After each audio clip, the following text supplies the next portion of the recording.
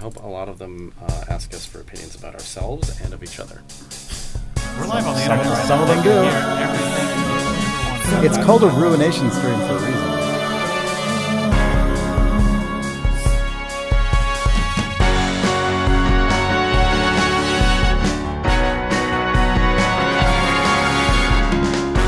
Welcome to the Idle Thumbs Ruination Online for August 2017. Are we online? We are currently online streaming to Twitch, but most of you listening are probably hearing this on the podcast feed or on YouTube. Welcome to everyone. No one listens to this on YouTube. Hi, YouTubers. Hey, guys. From Idle Thumbs, I'm Chris Remo. I'm Nick Brecken. Don't have a joke there, I guess. No, I genuinely zoned out. Sorry, I'm Jake Rodkin. Oh, I didn't try to say I funny. am broken. On this stream, we answer the questions posed to us by high-tier Patreon backers. High-tier Patreon backers. To our campaign at patreon.com/idlethumbs and answer them for the benefit of everybody. Whatever benefit. tier you're on. Benefit is a word that we use just now, loosely. Should we get going? Yeah. Should we start ruining it by answering questions? Oh, yeah. All right. Our first question comes to us from Nick Cornick, who annoyingly asks, what question do you hope nobody ever asks you on a Ruination stream? Got it in you one. You don't actually need to answer the question this time. And yeah, the only answer is this one. I'm pretty sure this is the second month in a row this person or another person has asked us this question. Isn't it? Do you guys have a memory of someone asking us this question in the past? I don't know. You ever wish you could turn back time? I don't know. This is the question, Nick Cornick. This is the one that I hope no one ever asks us again. I'm sorry that is true, but it is. Moving on. I have a secret answer, but I will reveal it. Oh. No, I will reveal it later on in the podcast when it is surely asked. Wait, what? Really? Oh, have you read that book or seen that Linklater movie or whatever? You can't ask me that question. You're not a Patreon backer. Get the fuck out of here. I am a Patreon Next. backer. $5. No. It's not enough to ask a question. Ugh.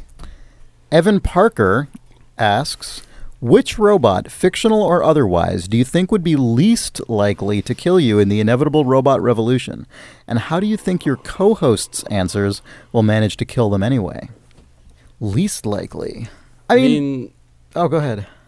Oh, no, go ahead. There's so many answers to this, right? That it's sort just of the benevolent robots that exist in media, right? Like part of the difficulty of answering this question is what counts as a robot now. Well, the other part is the least, right? I mean, you've got That's to find. what I mean. Well, yes, but it presupposes they're all potentially going to kill you. Sure. Yeah. Like, is that air conditioning unit over there? Does that count as a robot? It kind of looks like a robot in the old school. It needs to have a face. Sense.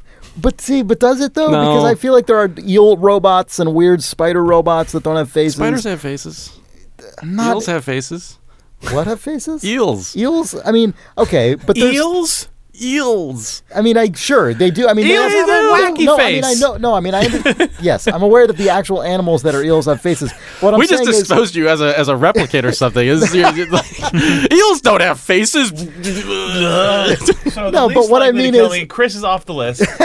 No, but what I mean is, when people describe a robot as being like an eel, they don't mean that you're trying to recreate the animal. Sure, that is it's just a strange little wiggling thing. The closest comparison to movement style, and they can swim probably. Yeah. Face. I mean, you've presence. seen those, right? There's robots that are basically inflatable bags that squeeze through holes. The inflatable bag. I mean, that's your answer. No, those ones are not. No, an inflatable bag would fuck you up. I know. That's what I'm saying. You could stick your head in that and get stuck. Exactly. Those are as likely to kill you intentionally as they are to kill you because you're misusing the bag. Something that is very difficult for you to kill yourself with and for it to kill you. Right. You need both of those. Yeah, because that air conditioner could just fall on you. Yeah, and you're done. You know, on it has wheels. You know, if you actually look on average, if you average it out, more people are killed by vending machines falling on them than by sort of international terrorist incidents. On American soil. So it's like you could sort of just imagine. So vending machines off the list. Vending machines, are the least likely robot to kill you. But there are probably robots that kill fewer people than that. Yeah. It's definitely not the eel bags or whatever. Right. I don't know. It's hard to answer the least likely. Yeah. It's a difficult question to answer. I mean, in terms of like how our answers to this would get us killed, my answer would get me killed by me just like sitting around fucking thinking emojiing this bullshit. And then a vending machine falls on you. Yeah, until through intention or negligence, I am killed by a robot. Yeah. Do you have an answer for this, Jake? I mean, I assume that one of the three hosts of Idle Thumbs is probably a robot. So the way that your answer will come back to less likely to kill you, is that your implication? No, it's just whatever I predict, there'll be some cruel irony of one of you saying you thought it was going to be the air conditioner, and then shank. Yeah, and then just I'm done. Fair enough.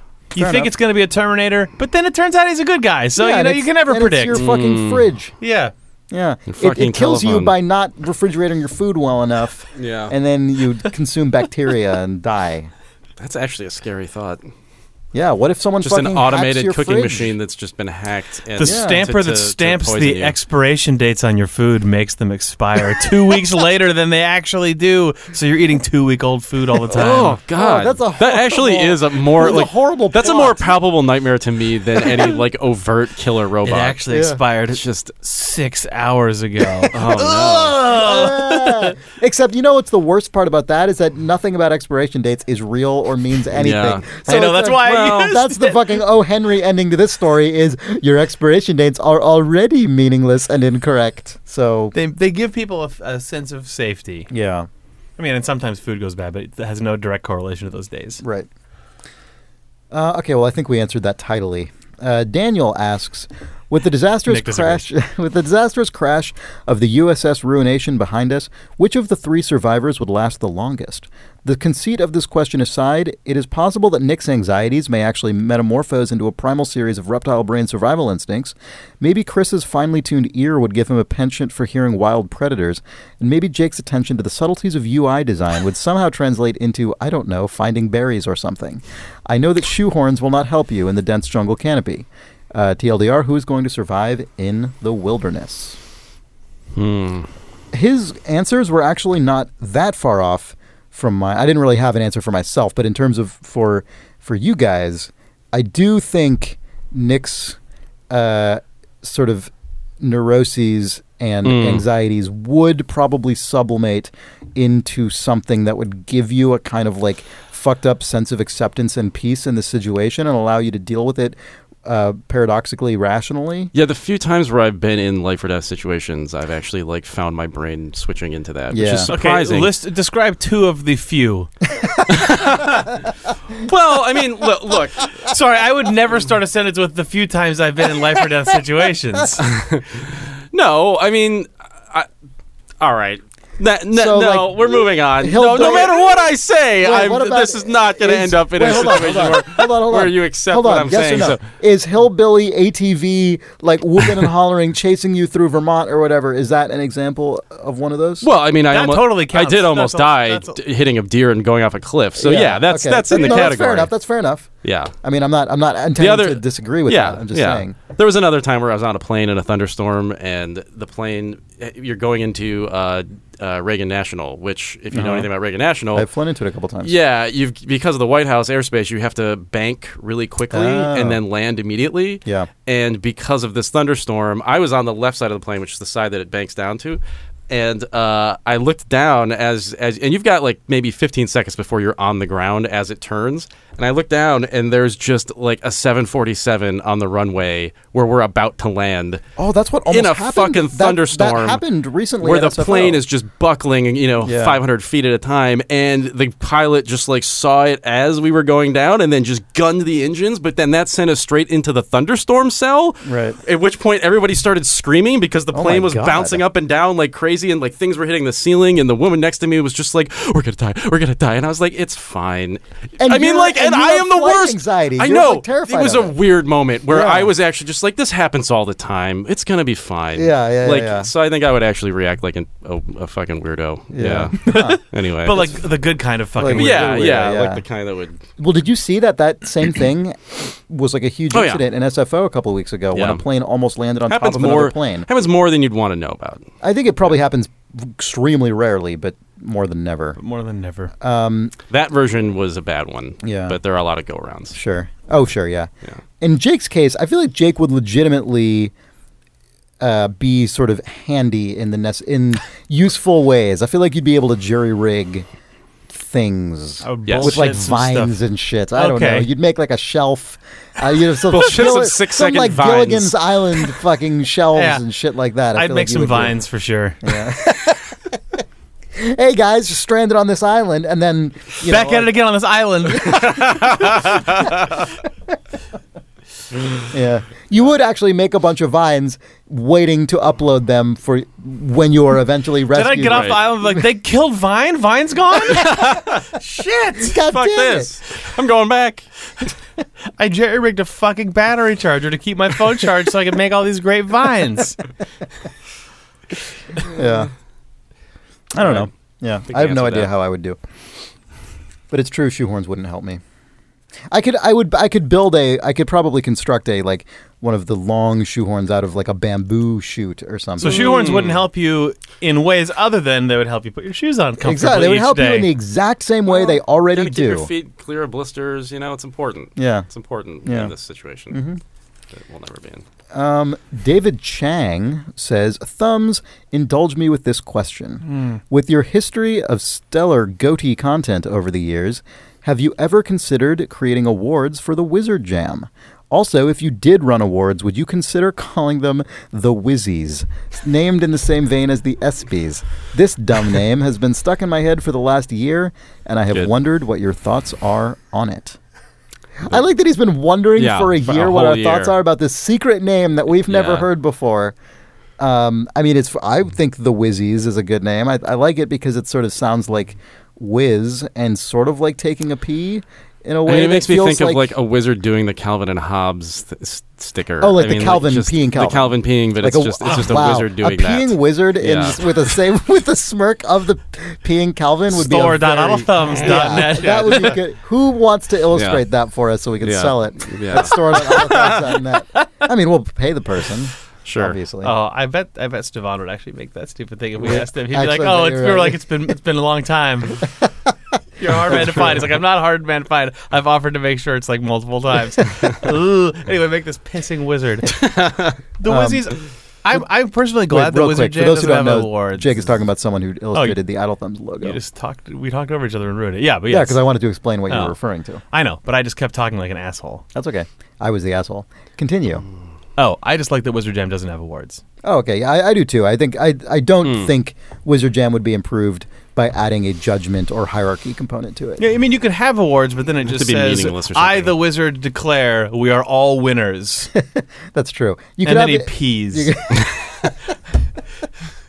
I do think that the concept of the Wizzies is a great one because it has resulted in me thinking about the idea of a pissing wizard sticker. I think if you, in the sort of, from the song The Wizard, you know how you have the sort of deep fantasy man voice? Yeah. I think if that just said, we are all winners in the Wizzies, and then you say Wizzies,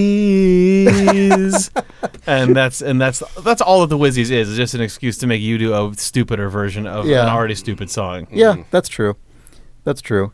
I could also imagine doing a new version of that song in which Alex Ashby, narrator of Something True, provides the wizard narration. Oh, that's true. Yeah, that would be good. I feel like he'd be good at that. If he could just deepen his voice a bit. It would be a very different feeling. It would be a very different feeling, but it might be an interesting feeling. It might surprise and delight you. I would describe the Wizzies as a different and interesting feeling. Sari Nichols, Cherry. I don't know how to. I'm sorry that I'm doing your name badly. Writes, how do you think Nintendo's fortunes would have differed over the last 8 years if they'd released the horse bag in 2009 to massive commercial success? I would say the horse bag would definitely place high in the annual Wizzies peripherals category. Oh, man. Definite give a Wizzy to a horse bag for sure. I find the specifics of this question, they kind of make it all self-evident, because as much as we've always felt that we love the horse bag and that the rest of the world should love the horse bag, this question presupposes that the horse bag was released to massive commercial success. So it's safe to say that... Well, but the question is what would Nintendo's fortune They would be massively successful. Well, with farmers. I mean, no. The horse bag is a massive commercial success. The world is going gaga for this bag. Yeah, okay. Yeah. There's just everyone's... God, should we recap horse bag for people who haven't been listening to this podcast for fucking 9 years or however long it's been? Nintendo has a patent, I think somewhere in Europe, for a Wii peripheral. This was at the height of like Nintendo Wii mania. Yeah.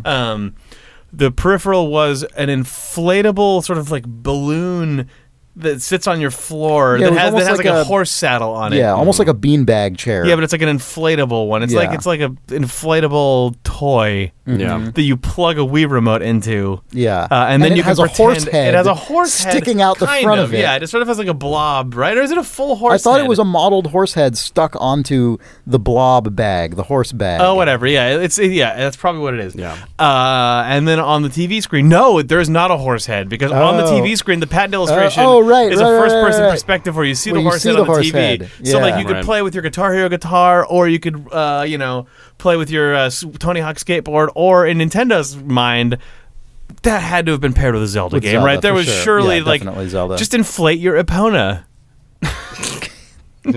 Inflate your Epona horse bag. So, had that been really successful... Everything about this is just gross. You know what? Had the horse bag been successful and had a huge commercial success, it would suck horribly, because I bet Breath of the Wild wouldn't exist. There'd just be some shitty horse game. Or you would have to buy... There might just be a horse game. Instead of finding horses in Breath of the Wild, you would have to buy different horse bags. And that would be sort of like a horse bag amiibos. Like amiibos, right? Yeah, exactly. you have to buy plug in your separate different horse bag. Well, yeah, this is the Epona horse bag. This is the whatever horse bag. Yeah, name your own horse bag. Yeah. Yeah. Ugh. Pair your horse bag. Horse bag pairing. NFC horse bag is the name. Let's see here. Jussie. Breath of the Wild will be 10x better with a horse bag, says chat. Incorrect. Yeah, I don't know about that. He or she or whoever this person is from an alternate dimension where the horse bag was a success, and they were pissed that Nintendo abandoned the horse bag when the Switch came out. Yeah. Well, you're wrong. Imagine taking your horse bag with you, because the Switch, the big selling point, one of them anyway, is that it's a portable system. Right.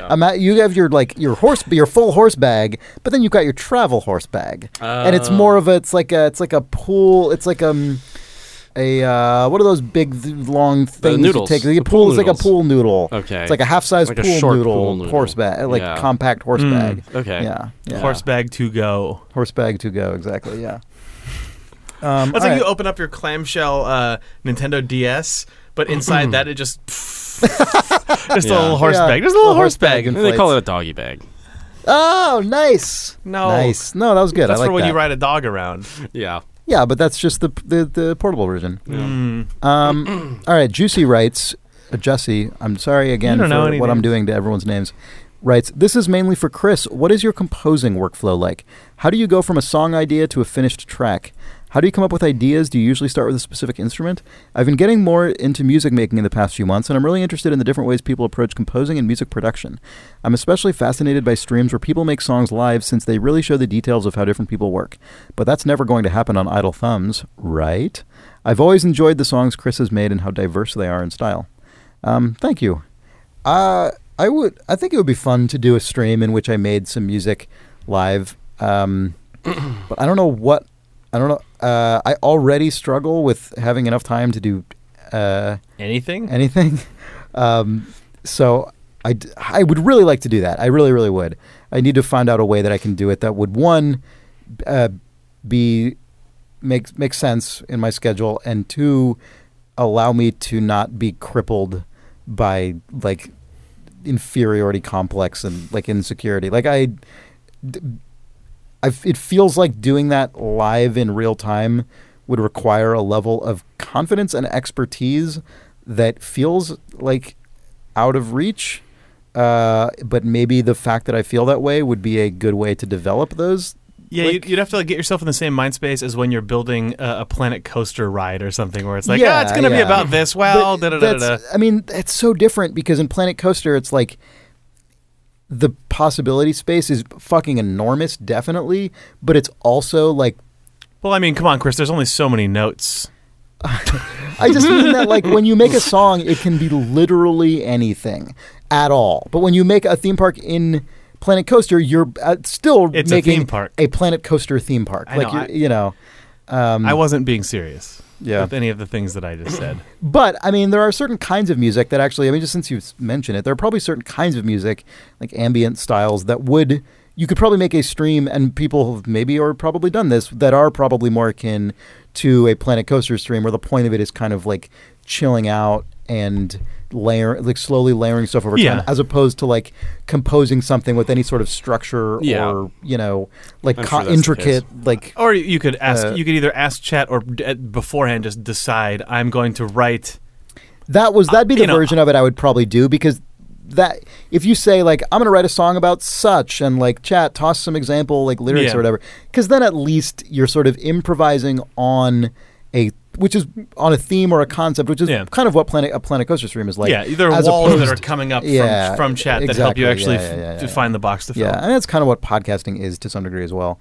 But in terms of how I start, I don't know. It really depends. I usually my favorite way to start is on an actual real like full piano, but I don't have access to that most of the time. So often when I find myself in front of a piano in a private setting, not like just at a friend's house or something, which I not what I mean. But if I like visit my dad's house, for instance, like he has a piano there, and I will often use that as an excuse to just like sit down and record a bunch of stuff into just the voice notes on my phone, because for whatever reason I find that there is something, at least for me, that is psychologically like materially different about sitting down at a real piano with a full keyboard, a full real mechanical piano, that even at my even my sort of smaller electromechanical piano at home doesn't quite achieve.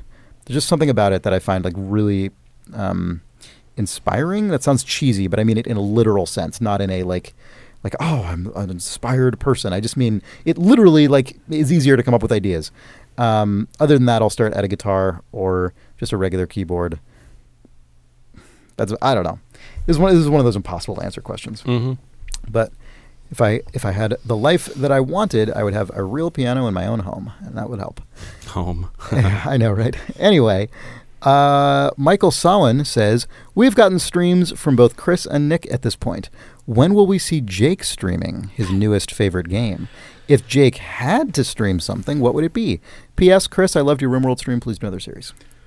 I've been meaning for like 6 months now to do a stream of Monkey Island 1 and 2 with Marius Winter. That's great. That'd be great. We keep talking about doing it, but I keep pushing it off, and then he pushed it off a couple times, but it's mostly me. Also, my upstream at my house is a nightmare. Like I've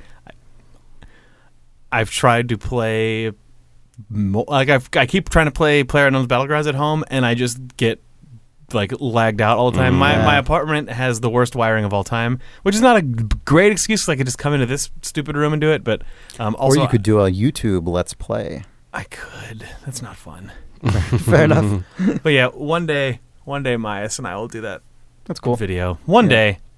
Nice. He might hear this, and then I'll get a Twitter DM saying, "Hey, when are we doing that video?" Yeah.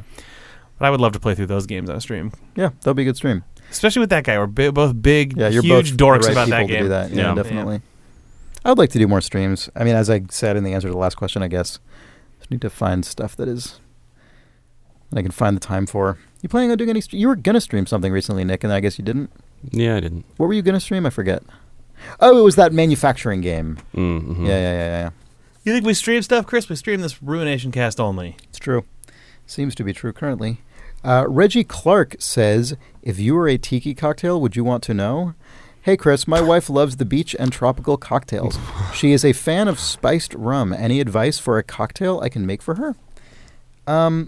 Since this question was, I would like your guys' answers as well, but I'll start since it was posed to me. I have actually never consumed spiced rum I've just never had it. I've never bought it or I had have, it. but never in a cocktail. Or probably if I have, I haven't known it. It's not actually Yeah. that commonly used in like tiki cocktails, I don't think. It's really not, and I confirmed that by searching the Beach Bum Berries Total Tiki app, which is my go-to for just like quickly finding tiki recipes if I'm not doing like a deep dive into something. Which it has over 250 recipes, so it's fairly comprehensive. And spiced rum, I think the reason spiced rum is rarely used in cocktails is because you could achieve the same effect with more precision and control by simply using non-spiced rum and then spicing it, and then putting the spices into the cocktail. Yeah. Like the problem with drink, with like spiced rum as a thing is that it can mean anything from like a bit of vanilla up to like a complex mix of spices. And if you're making a cocktail, if you just have a spiced rum that you like to drink straight, that's one thing because you can say, oh, I like this because it has these flavors in it. Right. But if you're making a cocktail, you're mixing it with a bunch of other things. And if you don't have control over the ingredients in it, then you're not going to be able to make a predictable, like a consistent cocktail. And that is a problem. But I did because I wanted to be able to provide a direct answer to this question in addition to that sort of more philosophical answer. There is one recipe in this app for spiced rum, and it was created for a seminar in Bratislava hosted by or sponsored by Captain Morgan Spiced Rum. Okay. And it was created by a acclaimed bartender named Stanislav Vadrna, and it is Captain Vadrna's Grog, and it includes spiced rum, white grapefruit juice, fresh lime juice, Demerara sugar syrup, and Angostura bitters. Sounds like a pretty good combo of things. Mm-hmm. But yes, generally speaking, you're not going to use spiced rum in cocktails. I would say try making some cocktails with falernum. Like look up some cocktails that use falernum because falernum is basically a like spiced syrup that might get you to like that might capture some of the things your wife likes about spiced rum. Also look up recipes that involve like vanilla extract because I think vanilla is the primary like first ingredient that spiced rum uses in terms of spice. Like I think a lot of spiced rum is just vanilla added. So anyway, I don't know if either of you guys have any thoughts about this. I think that you've answered that more comprehensively than anyone expected. I don't like spiced rum, so I don't drink it. Yeah. I mean, I've never had it, so I mean, yeah. I would say that in general, like if you want to start making tiki drinks, make a Mai Tai. Like start by making a Mai Tai. It is a classic drink. And people like them because it's good. Ben von Handorf says, weird lead-in from that previous question. Beyond Chris's known old man tendencies and tiki drinks, what are your strange hobbies? I've recently discovered fountain pens and find them pretty fascinating. Is this the person who sent us that fountain pen? I don't know. Hello, if you sent us fountain pens, let us know. What do you do in your free time that hardly anyone else is into? So yeah, someone did send us 3 fountain pens and some ink. Yeah. So if you're that person, thank you. I couldn't figure out who it was, but that was like an incredibly kind gesture, and definitely not cheap. Yeah, thank you. I build and maintain an amateur audio-video recording studio. That's totally true. That is true. That is a thing that you do. The real answer is this stuff, probably. Yeah, I mean, this is a big example of it. Yeah, I don't know if I have anything that other people don't do. Oh, I definitely do. It's all the like miles and points travel stuff that I do. Okay, that is a fucking no. I don't encounter anybody ever in actual real life who does. That's actually not true. Adam Nace, Sean's like childhood friend, Sean's best friend, is into that stuff, as I learned within the last couple of years. But yeah, it is rare that I find people who are into it at least to the degree that I am. Doug Tobacco does a bit of it. Okay, not as much. I had an encounter. I had a funny experience when I was right about to move out of our old place. Nick, do you remember that guy Daniel, who was our roommate for a while?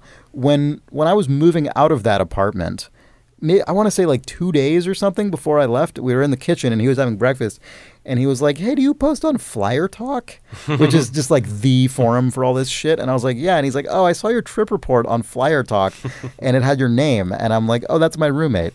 So it turns out from like months and months, that guy had shared this incredibly weird specific hobby. Good. And we just didn't know that because it's not a thing that doesn't really come up ever in conversation. Right. But yeah, I am deep into like frequent flyer miles and points and using them for travel. For free and upgraded travel. For personal gain. Yeah. I mean, Nick, I would say your like regional food stuff, I feel like that kind of, that is a thing that I don't know many people who get into to the degree that you do. That's maybe true. Yeah. I do get obsessive about it. Yeah. So sure. Yeah. You do love it. I do. I feel like a lot of Jake's things would be obvious to people who listen to our podcasts because a lot of them intersect with. Yeah. I feel like Jake has a lot of areas of all the interest. things that I like are the same shit that I do all the time, so I'm miserable. What? Oh, lame. Sorry. Brian Brannon writes, are there any upcoming games, movies, TV shows, or books which you are anticipating being released? If not, what was the last thing you were anticipating coming out? Good question.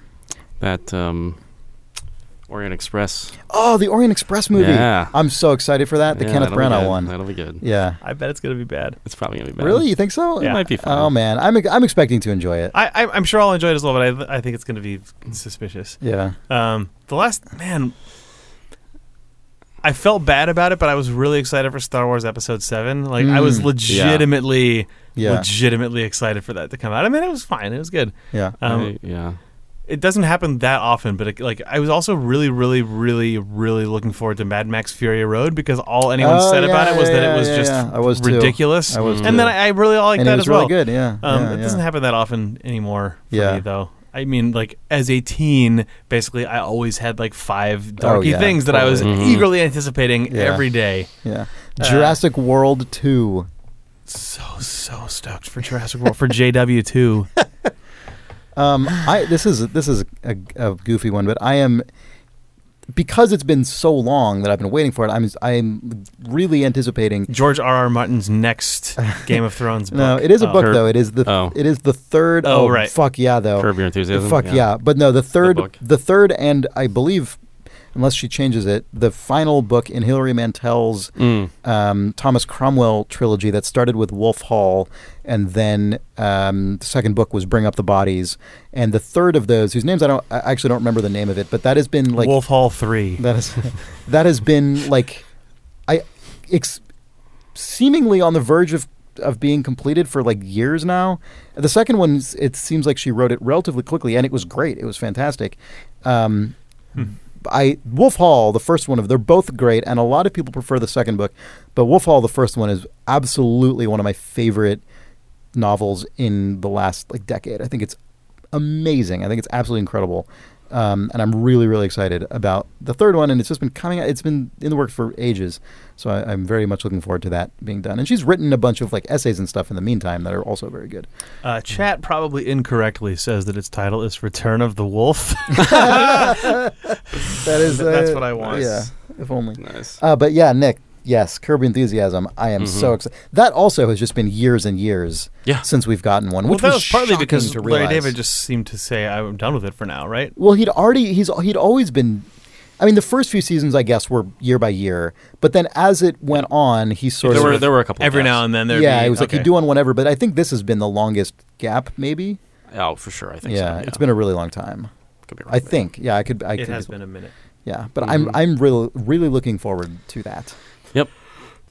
Stephen Norrie asks, if you had to create a stereotypical startup that does menial tasks for rich, lazy millennials, what would you go for? So this was we answered this question in the episode of Important If True that released on August 24th. So People in Twitch if you're chat are like, watching what this, the fuck is if you're happening? watching the stream live, that is in the future, and if you're listening to this on the podcast, it is either in the future or in the past. I don't have no idea. I don't know when this comes out. So, it's a mystery. Enjoy. Enjoy that question on Important If True, I think 26, I want to say. Robert Yost asks, if you were to open an arcade, what are some of your must-have arcade and pinball machines? Jesus. Clax? That's what I was going to Rampart? say. Clax. Fucking Clax. It is the 90s, and there's time for it. I mean, the Idle Thumb's canonical good arcade games we talked about all the time are probably Rampart and Clax. Yeah. Rampart is definitely one that I would never played growing up and was shocked to find how incredibly fun it is when we played it together at California Extreme or something like that. I didn't really grow up playing a lot of arcade games, though. That's been mentioned on this podcast before. Have either of you guys played the arcade game The Outfoxies? I think it's a ridiculous... I have seen people mention it, but I don't... I've never played it. It's some mid-90s game, and it's like the basic mechanics of Smash Brothers, kind of, where it's like a multiplayer brawler, like lots of jumping and trying to damage each other until they die or fly off the level, except that it's all themed around sort of like 80s, early 90s action cinema, like, not Die Hard, but like the sequels that come out of that, where it's just a bunch of characters blowing each other up, but then the floor collapses, and then suddenly everyone's inside of a giant ballroom, and then a helicopter comes flying through that floor, and then you're fighting inside of a basement, right, sure. And then it floods. It's a ridiculous... That's cool. Do you know who made it? You might have said. It's a Namco game, I think. Right, yeah, Namco.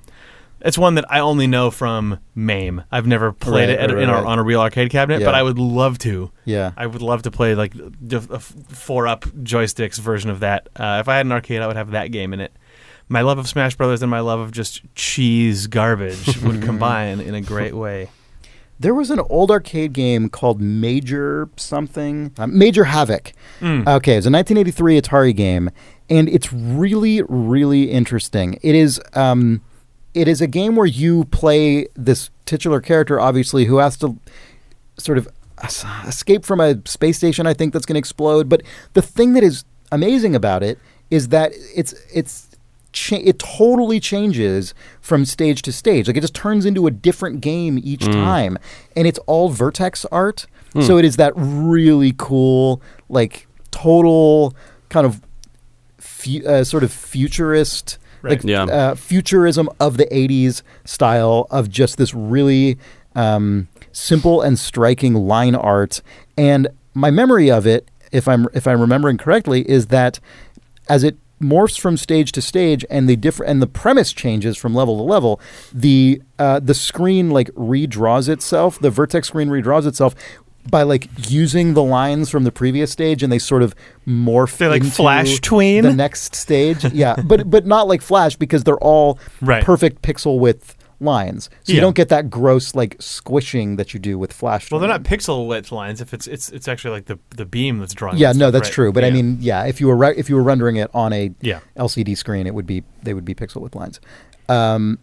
But it is just really cool, and that was another game that I discovered at whatever Classic Arcade Expo it was, where we California Extreme, probably. I think it was California Extreme, and I just remember being struck by how ahead of its time it felt, in the way that games of that time somehow were able to, because genres hadn't been solidified to the point that there was a formula to break out of, so like the ones that, what can I do with this thing? Yeah, and the ones that in categories that didn't end up becoming genres end up feeling like weird out of time outliers. It's I mean, like a lot of those games, it's very finicky and difficult and like kind of annoying, but the things that are unique about it are so cool and unusual that I would love to have that a bit commonly available.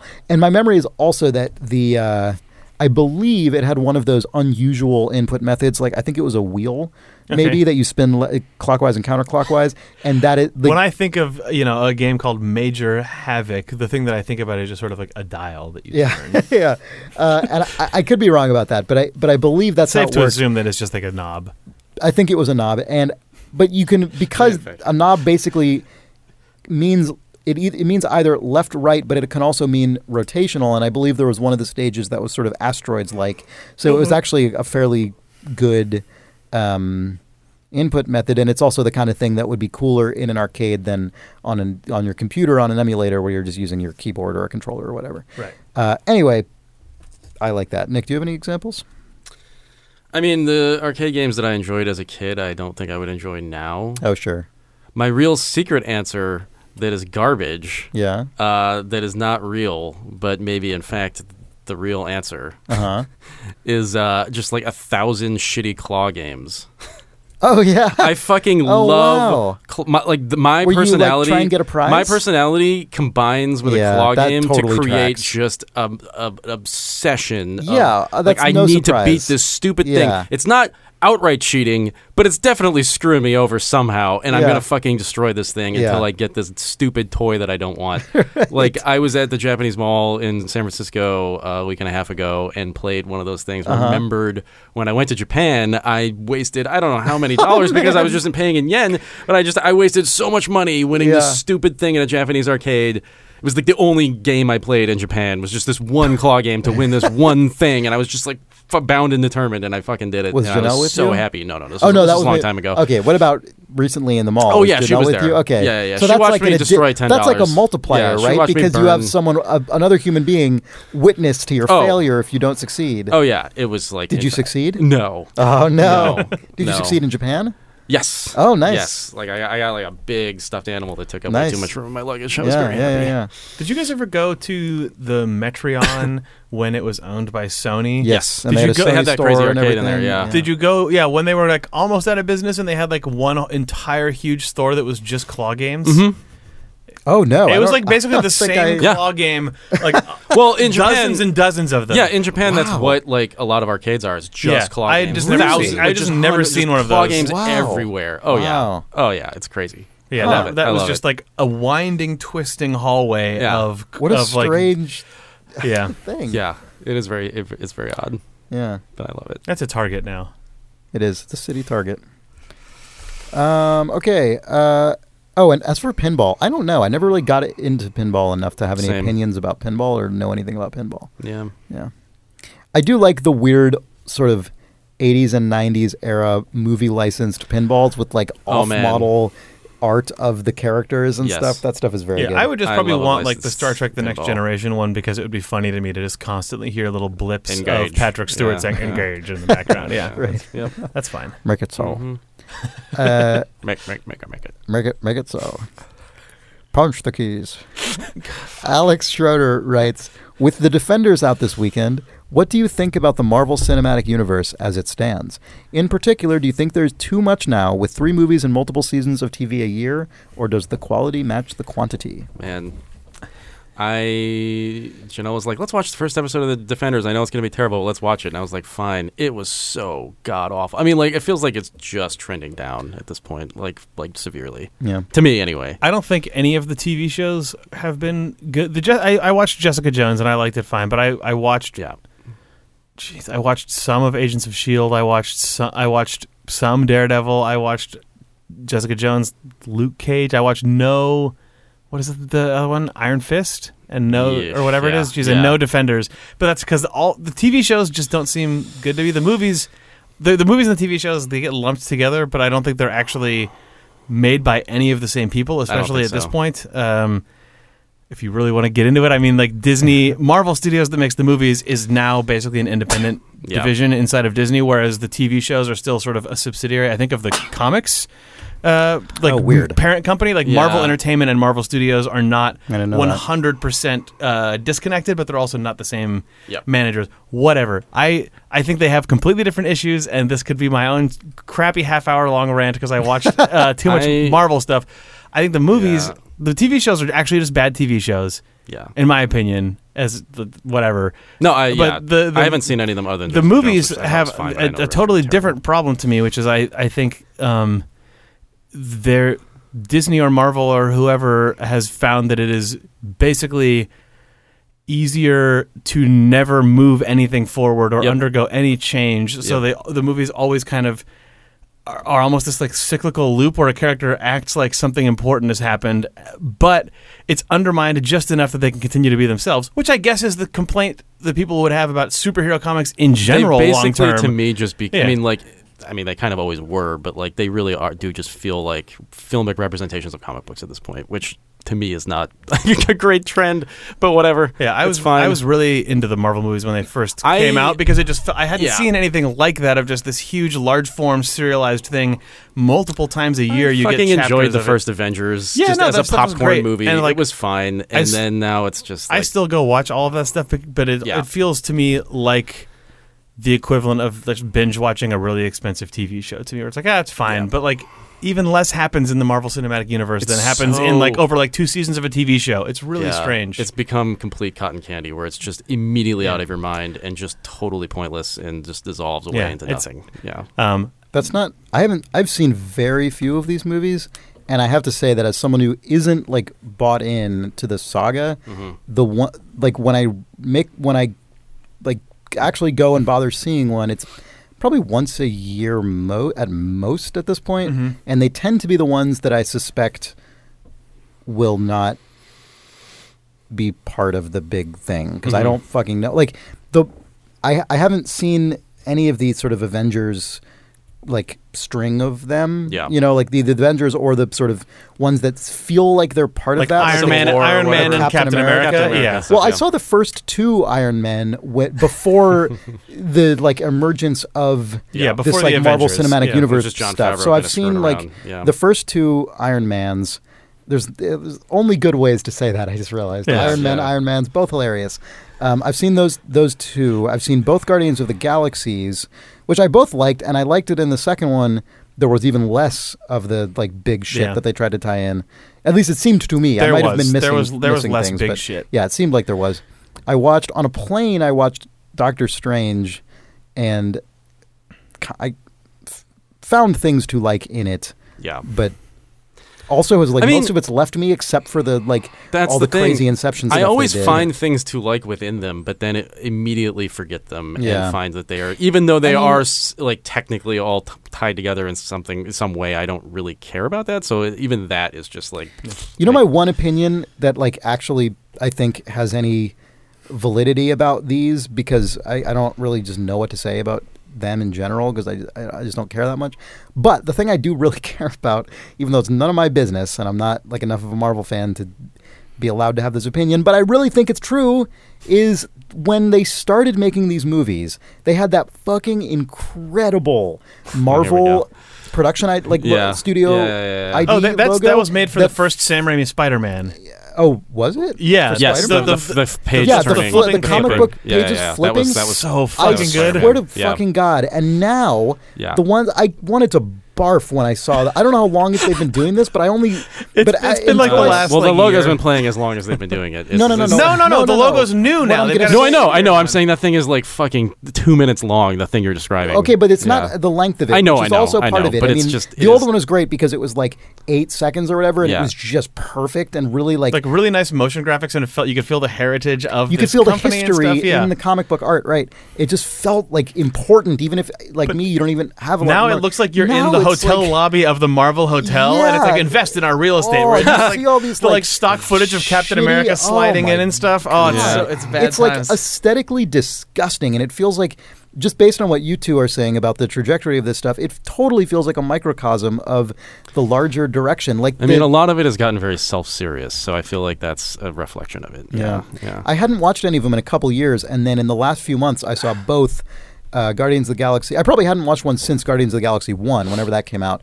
And then in the last couple of months, I saw both Doctor Strange and Guardians of the Galaxy 2. And I wanted to barf when I saw that shit. I seriously think it looks like trash. And I don't understand how, like, it sucks to see that the, like, identity of these current exact... It sucks that the, like, aesthetic decision about that is just clearly trumped by someone's directive about having to show off the current. You're exactly correct. The reason that is there is because that is the Marvel Studios side. Like if you see like an X-Men movie which is owned by Marvel, Fox, the brand, but Fox has the film rights, a logo at least kind of derived from the old one plays in front of that because that's just Marvel. And then the one that's like, this is the place to go to really get Robert Downey Jr. as Iron Man. They like blast that in front of it to try and differentiate it. Looks like it. shit. It's a mistake. I hate it. As long as we're hating, I do want to say one thing.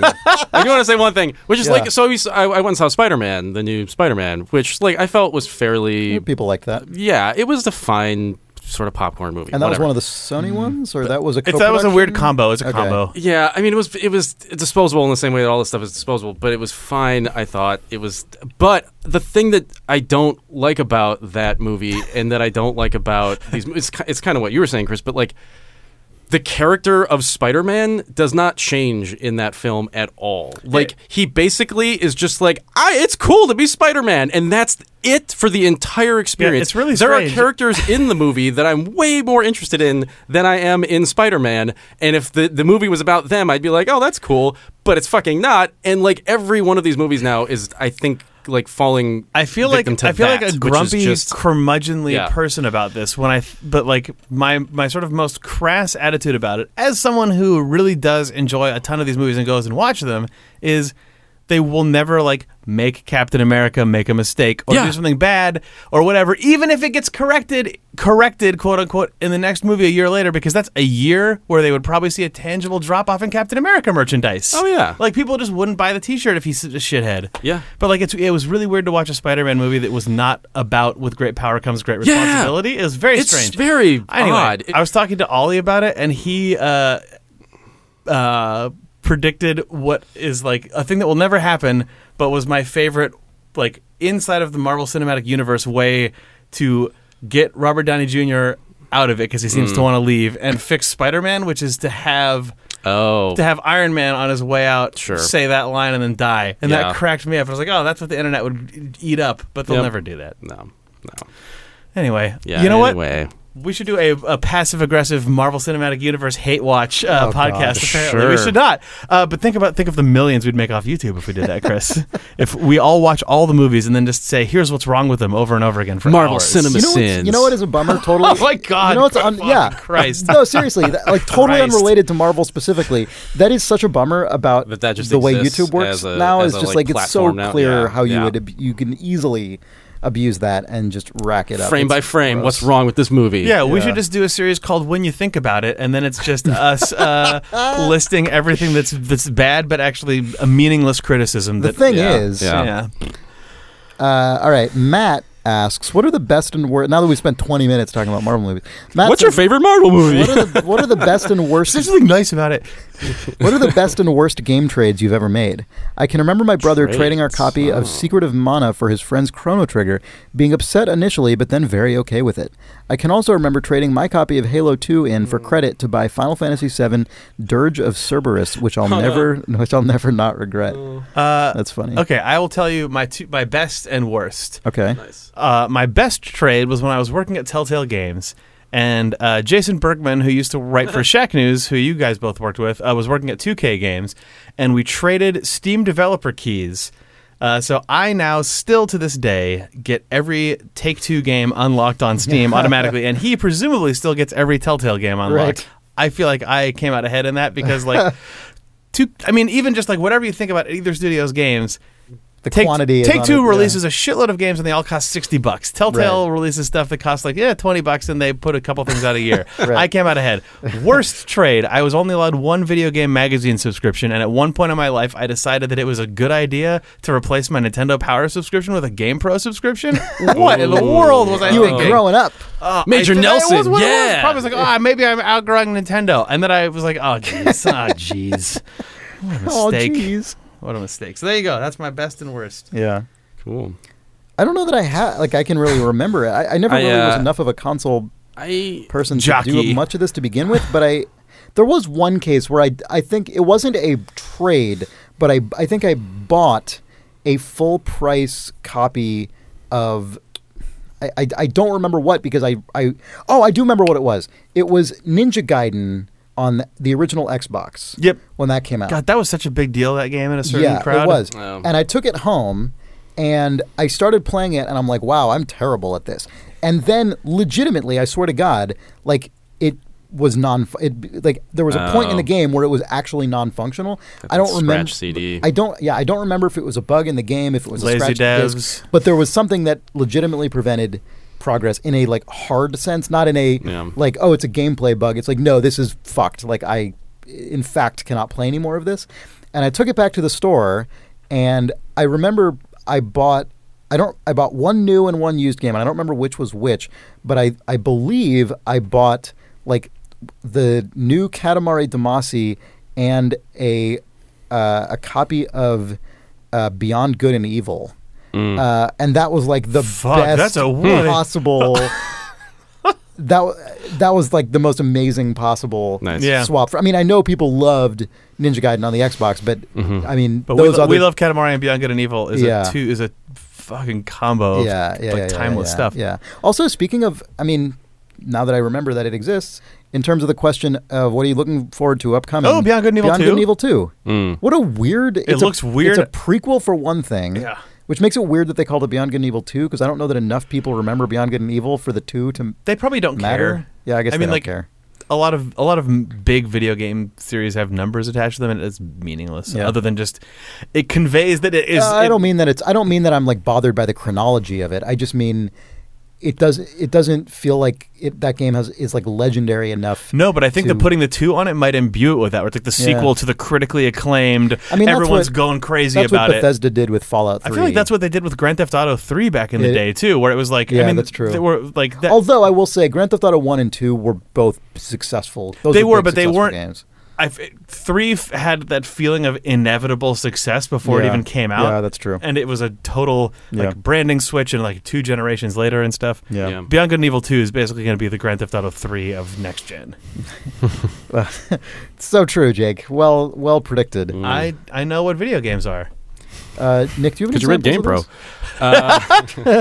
I would rate it that wow. face. Yeah. Whoa. Hey. I never traded any games. I never did trading. No. I worked at a video game store in which we took a lot of I worked at a Game Crazy. I bought used games occasionally. Actually, the best used game I ever bought was this Super Nintendo game called King Arthur's World, which is, I think, probably it's one of those games that I don't. I bet like 1,000 people played this game in total. Right. But I remember renting it probably like 20 times. I fucking loved this game. It was essentially like Lemmings, except that each of the units had like game. Yeah, it was really quirky and kind of an interesting combination of ideas. And I remember my local Blockbuster would just sell, like, have fire sales of just like used games. Well, this game has an intense cover. Oh yeah, no, I mean it's an like intense game, kind of. Rendering of an interior. It's of a castle. not at all what you would expect when you play this game. That's not what the game looks like, though. The game looks like Lemmings. Yeah, but like a castle. Yeah, it's good, but I remember picking that game up for I think like $1 as a used like Blockbuster game that they were just never, like, nobody was renting it but me, and then I felt like so triumphant that I never had to rent that thing again. It was mine, and I had the stupid Blockbuster sticker on it, and I was fine. Nice. It felt That's gross, great. but anyway, whatever. That's all I got. Yeah. Cool. Is that all we got? No, got a couple more. Not many. Torbjorn Gronovik Dahl writes, is it so that if I ask more than one question in my post, you will answer them all, even though we're technically only allowed one and they don't accumulate over time? No. Well, did he ask another question? Because that's the way to test it. What was the first question again? Well, that was one combined question. That was one big, long question. Yeah. Is it so that if I ask more than one question in my post, you will answer them all, even though we're technically... Oh, no, the answer is no. Yeah, the answer is no. I mean, I will say that empirically, based on other questions that have been asked, the answer is kind of yes, because we've definitely answered some that have multiple questions. I only said no in case he asked another question. No, it's true. But I will say that all of those cases, they were really, I would classify the totality of what was asked as a single question with a lot of context. So you are like the benevolent genie type. I'm trying to give the benefit of the doubt, yes. I'm not trying to hoist people here. But if you disrespect the spirit of the law, you may find yourself hoisted. J.D. Cohen writes, have you considered using your fancy camera array to stream live play of a tabletop RPG? We just talked about that. Yeah, we talked about it last month. Yeah. I'd suggest Fiasco. There is no advanced prep necessary, and nobody has to referee. Cool.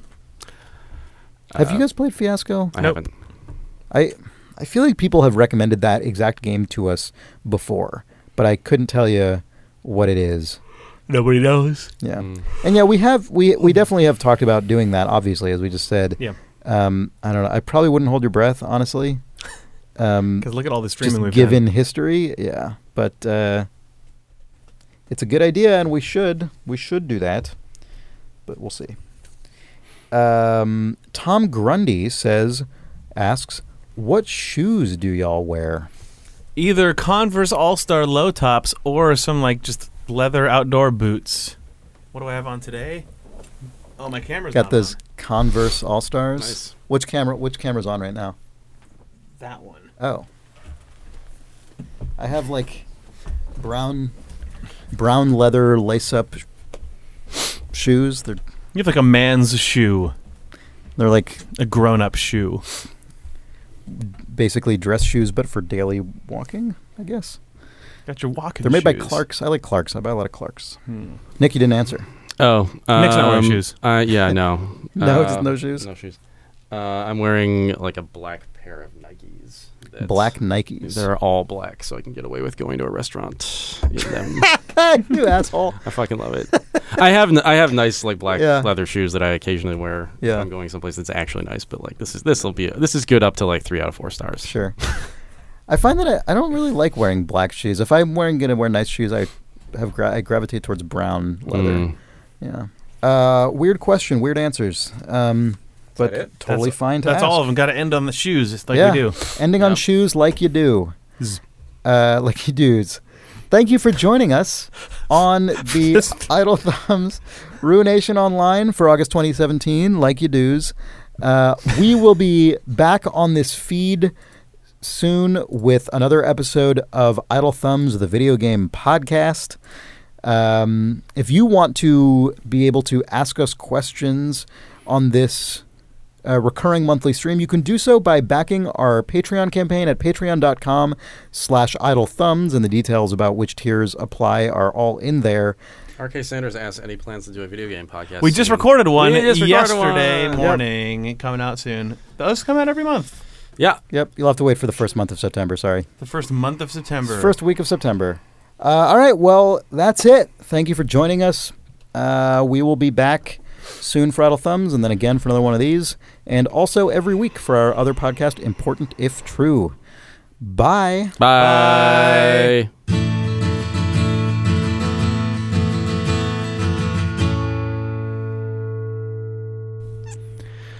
When you do it for real, it's fine.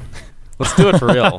What if we did it for Nick, real? What if you weirdly just sabotage it by being quiet? That's my long game. I That's know been the it is. last It's how the many years worst of these long game. It's podcasts. the worst fucking game. What if this is my podcast voice? Um. Huh?